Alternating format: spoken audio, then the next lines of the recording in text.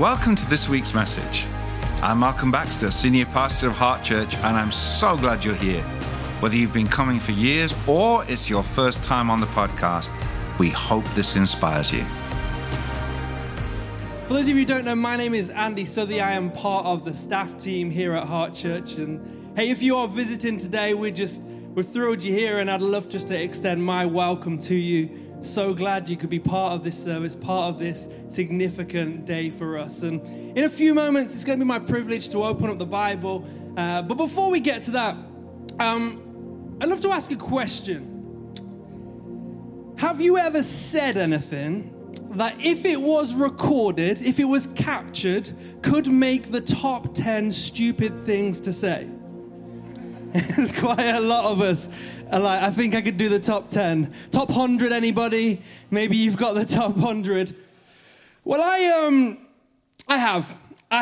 And it happened on the back of our honeymoon. I'm married to a wonderful lady called Ruth, and we just got married, and we'd gone away to Ireland and this place called Kinsale. It was beautiful. We had the most incredible time. It was truly wonderful. And it was on our return that I got to Cork Airport, a small airport in Ireland, where I was making our return. And it was sat there that I made my mistake.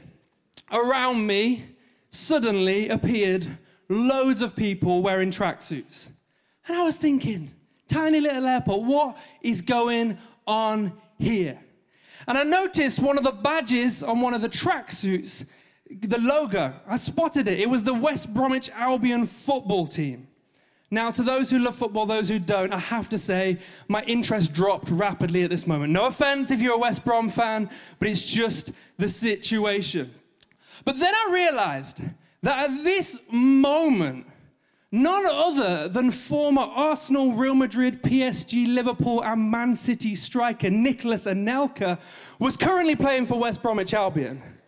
So suddenly I was a little bit more interested, and I was trying to figure out, can I spot him in the crowd? And I realized that he was just across from me, this footballing legend. I was distracted, and this was where I made my mistake. I turned to my wife and I said these words: "The most incredible thing is about to happen." Now, when you've just got married and you're on your honeymoon, this is not the words that you want to come out of your mouth. But to help some people, there was an opportunity to still get out that I missed. The most incredible thing is about to happen, our lives together. There wasn't out. I just didn't see it. The most incredible thing is about to happen. I am going to have my picture with none other than... And she didn't listen to the rest. Maybe that one would make the top 10. But I had my moment. I had my picture with Nicolas Anelka. It was really an appointment at an airport that I didn't realize that I was going to be having that day. A truly unexpected meeting. And as we open the Bible this morning, I really want to look at a story of an even more unexpected meeting. The title of my message, this talk, is going to be Appointment at the Well. But before we jump into the scripture, let me just set the scene for us a little bit. We'll see at the start of this scripture that Jesus is about to walk through somewhere called Samaria. Not just some area. I just had to. I've crossed that out in my notes 3 times. I'm still going there. Jesus was going through this place, Samaria. Now, the thing that we need to know for the backdrop to this is that Jews and Samaritans did not mix. In fact, Jewish people thought they were far superior to Samaritan people. It would be fair to say that you shouldn't interact, you shouldn't do business, you shouldn't have a meal, you should not engage with Samaritan people. And at the start of the scripture we're about to read, we see Jesus, raised a Jew, with a bunch of disciples, all raised Jews, heading straight towards a place where you would not find Jewish people. Scene set, let's jump into our scripture. John 4, verses 4 says this: "Now he," that's Jesus, "had to go through Samaria. So he came to a town in Samaria called Sychar, near the plot of the ground of Jacob that he had chosen to his son Joseph. Jacob's well was there, and Jesus, tired as he was from his journey, sat down by the well. It was about noon when a Samaritan woman came to draw water. Jesus said to her, "Will you give me a drink?" And at this point, his disciples had gone into the town to buy food. And the Samaritan woman said to him, "You are a Jew, and I am a Samaritan woman. How can you ask me for a drink?" She was confused by the tensions that we've just discussed. Jesus answered her, "If you knew the gift of God and who it is that asks you for a drink, you would have asked him, and he would have given you living water." "Sir," the woman said, slight problem, you have nothing, I did that bit. "You have nothing to draw with, and the well is deep. Where can you get this living water? Are you greater than our father Jacob, who gave us the well and drank from it himself, as did also his sons and his livestock?" Jesus answered, "Everybody who drinks this water will be thirsty again. But whoever drinks the water that I give them will never thirst. Indeed, the water I give them will become in them a spring of water welling up to eternal life." The woman said to him, "Sir, give me this water so that I won't get thirsty and have to keep coming to draw from this water." He told her, go call your husband and come back." "I have no husband," she replied.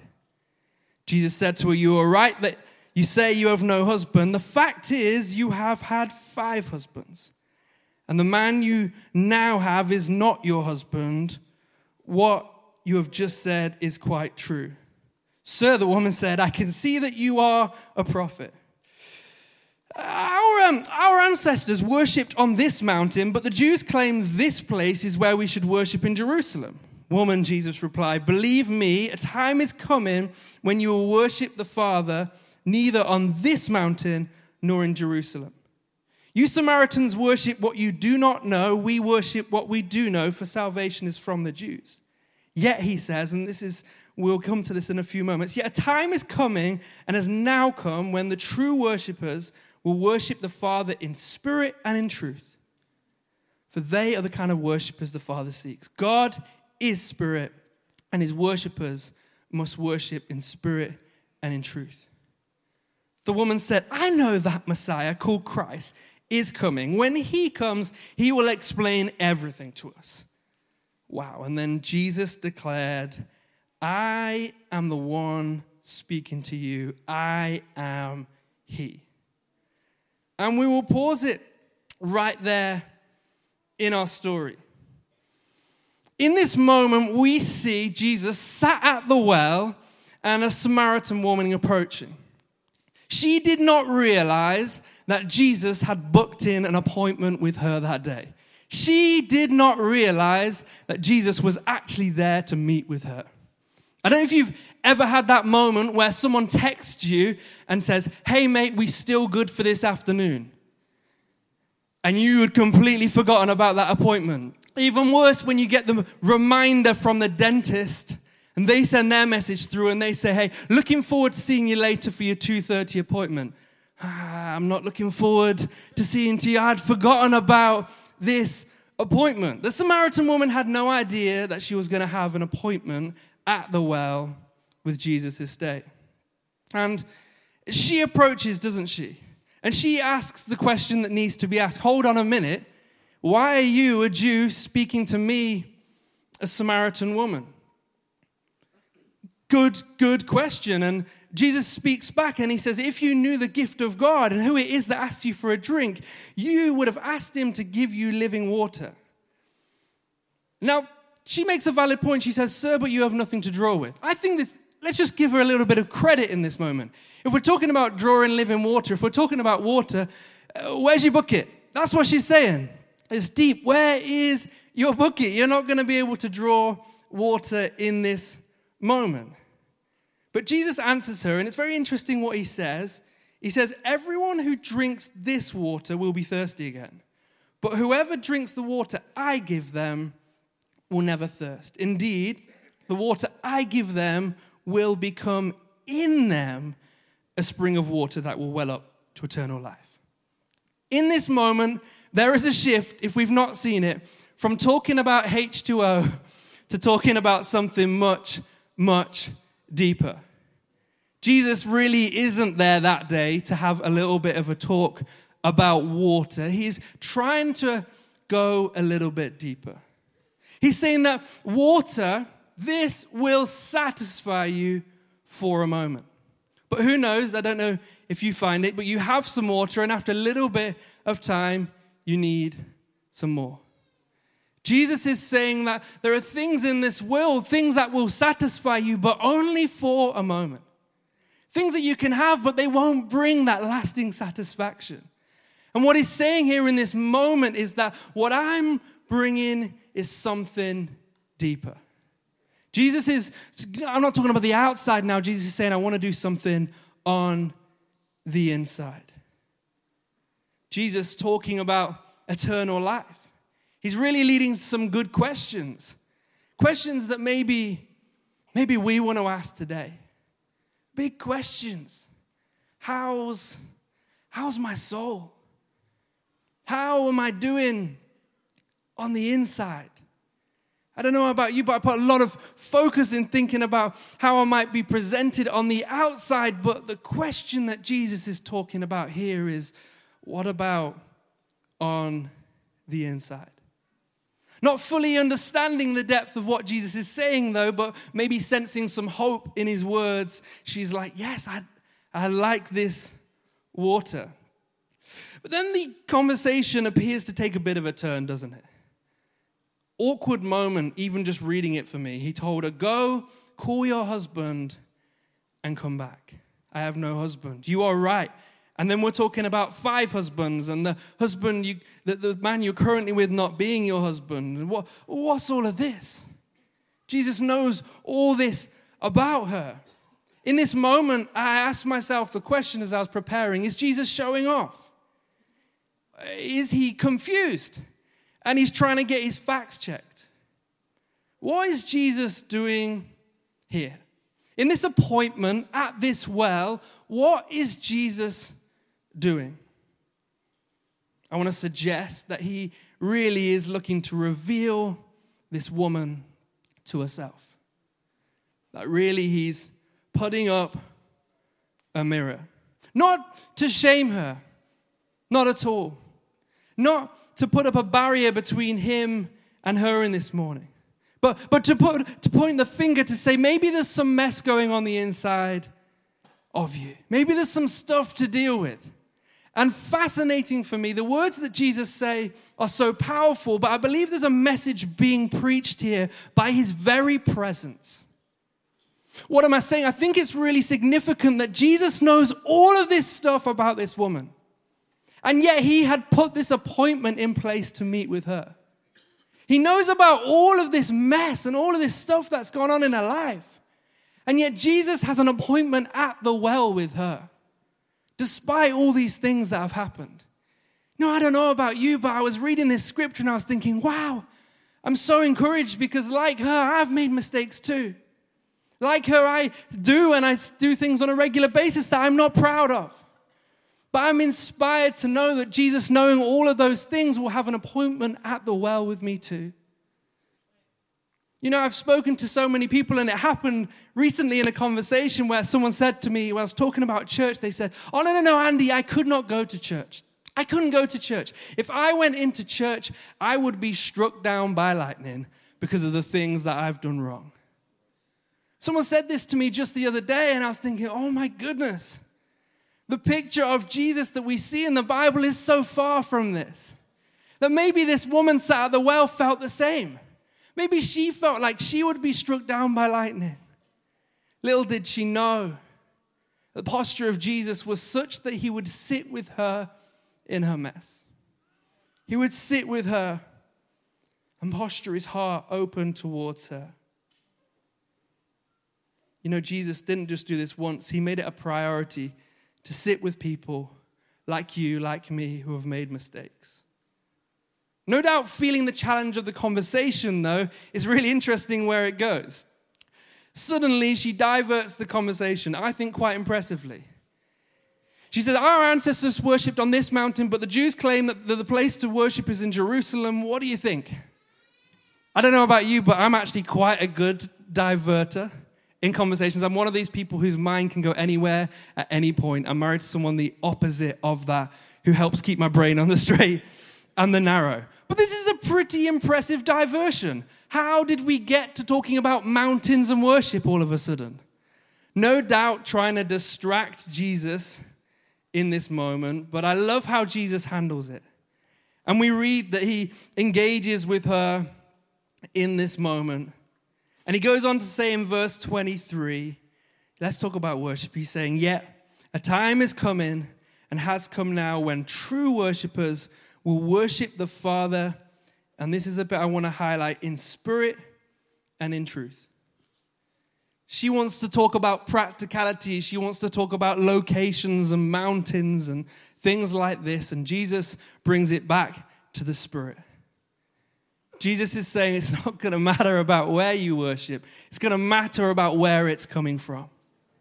It's going to matter about the Spirit that it is coming from. And I don't know about you, but sometimes I think maybe I can divert Jesus. Maybe I can divert this appointment that he's got with me. I'll just crack on with my life. I'll just try and ignore the things that have gone on. But I love that in this moment, by his kindness, by his grace, he even engages in the topic that she wants to talk about, but brings it back to the thing that's going to have lasting impact in her life. Jesus is bothered about the heart. She goes on to say, I know that Messiah called Christ. He's coming. And when he comes, he'll sort all this out. Don't worry about that. He'll sort all of this out. And wow, then Jesus declared, what an unexpected appointment this day. I am the one you're speaking to. I am he. And as I was preparing today, I was really believing that for some people this morning that we were going to have some appointments at this well, at this moment in time with Jesus. That no matter your story, that no matter the things that you've done, no matter where you find yourself today, that Jesus is saying, I am he. I am Jesus, and I will sit with you at the well today. We've heard countless stories today of people being baptized.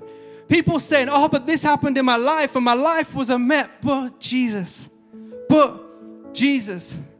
And I'm just believing for some people today that you're going to have a moment in your story which you will look back on.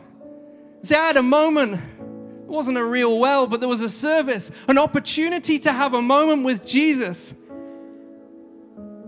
And no matter the mistakes that I made, no matter the things that I'd done, Jesus engaged with me. Jesus met with me. And the story goes on. The disciples return, and the woman, just no doubt wrapped up in the moment, she leaves her jar behind, forgetting why she even came. And she goes to the people in the town and she says, come see a man who told me everything I ever did. Could he still be the Messiah? And the people from the town made their way towards him. And the scripture says that many of the Samaritans from that town believed in him because of her testimony. How incredible. That this woman's testimony, a story about Jesus, starts to have a knock-on effect. And it goes on to say in verse 42, someone says, we no longer believe just because of what you've said. Now we have heard for ourselves, and we know that this man really is the Savior of the world. Not just a Jew, not just a prophet as she thought at one point, but in fact she was sat with the Messiah, the Savior of the world. Wow. Because the truth is that Jesus came to sit in these moments. Jesus didn't come to be distant from people like you and me who have made mistakes. He came to sit in the mess. So much so that his mission led him to the cross. To hang on the cross. To pay the price for my mistakes, for your mistakes. so that we could not just on one Sunday, but for the rest of our lives and for eternity, sit with him. Leaving our baggage behind. That day she just left a jar, but for us, as we meet with Jesus, as we come to the cross where he paid the ultimate price, we can leave our mess behind. The things we've done that we're not proud of, we can leave them at the cross. And we can have forgiveness and grace and relationship with Jesus. My invitation this morning, I believe the invitation for every single one of us is, will you come to the well? I also felt for some people this morning, maybe some people, and you'd say, hey, I call myself a Christian, but actually, like this woman, I've been distracted by the things that don't satisfy. I've been distracted by the bits, the details. Maybe you've been trying to think about the location you're going to worship in. You've been coming to church, but you've forgotten the source at the well. The reason you first came to the well.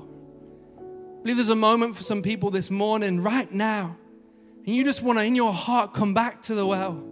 Come back to Jesus right now and say, I'm sorry for getting distracted by those things, but I'm here to meet with you at the well today. Those who have been baptized today have been declaring that they have exchanged their mistakes, their mess for a new life in Jesus. And I would love in this moment to give you the opportunity. Maybe you're here right now and your heart's beating and you know that right now you're far from God. And maybe the topic's gone a bit deeper than you thought it might this morning, but it's such an important moment for you. Right now at this well, in this moment, to have a moment where you sit with Jesus. A moment where maybe you put things right. A moment where you say, you know what? I've tried to do this life on my own, but I know I need you, Jesus. Opportunity this morning to have your slate clean, to experience and encounter the love and grace of Jesus. You know, with heads bowed and eyes closed, just to give people privacy in this moment, I would love the opportunity to lead you, if that's you, in a powerful prayer of knowing Jesus. A prayer to say, you know what? Would you do something on the inside of me? I'm carrying some baggage. I'm carrying some burdens. Would you take them from me? Could I receive that freedom and forgiveness of knowing Jesus as my Savior? If that's you this morning for the first time, or maybe to recommit your life to Jesus, I'd love to lead you in a prayer of knowing Jesus. If that's you, just in your heart, pray this after me. Jesus, thank you for dying on the cross for my sins and rising again to bring me new life. I receive your forgiveness. I receive your grace. I choose to follow you as my Lord and Savior. I say I'm sorry for the things I've done wrong. Today, I thank you for your love. Thank you for your grace. And I receive it in Jesus' name. Amen. And just for a moment more with heads bowed and eyes closed. If that was you this moment and you prayed that prayer, you said, that's me today, I need to put things right with Jesus. I would love just to count to 3, and if that's you, you could just pop your hand in the air. Really as a symbol and signal to say, that's me, I've prayed that prayer this morning. And we would love to put a book in your hand if that's you and give you that gift. So just after 3, if you prayed that prayer this morning, mark this moment. Mark this moment. 1, 2, 3. All across this room, just raise your hand. That's fantastic. That's fantastic. Hands going up around the room right now. Just keep your hand up just for a few more moments while our team get to you. That would be fantastic. That would be great. This is fantastic. People responding to Jesus this morning. If you've got your hand up, just keep your hand up just for a few more moments. Our team are just getting to you. It's fantastic. People responding to Jesus this morning. Just a few more moments we're going to give people right now. This is fantastic. Just keep your hand up if you're responding right now. That's fantastic. One of our team are coming to you, yeah, just over here, just down the front here, and just over here as well. That's fantastic. Just over on this side. Brilliant. A team are just coming to you. If you've got your hand up, don't worry. It's just great to see so many people responding to Jesus this morning. Somebody fantastic. Amazing. Maybe you've engaged with this message online. Do not disengage with this moment. You too, if you've responded today, we are celebrating with you. And can we, church, celebrate? Everybody responding online, in the room this morning. Can we give Jesus some praise? Amen. Thanks for joining us on the Heart Church podcast. If you said that prayer and accepted Jesus into your heart, I want to celebrate with you. And we have some tools to help you on your journey. Visit our website, heart.church/response. To find out more about Heart Church, visit heart.church/connect. Be sure to subscribe and share this podcast with your friends. Thanks for listening and have a blessed week.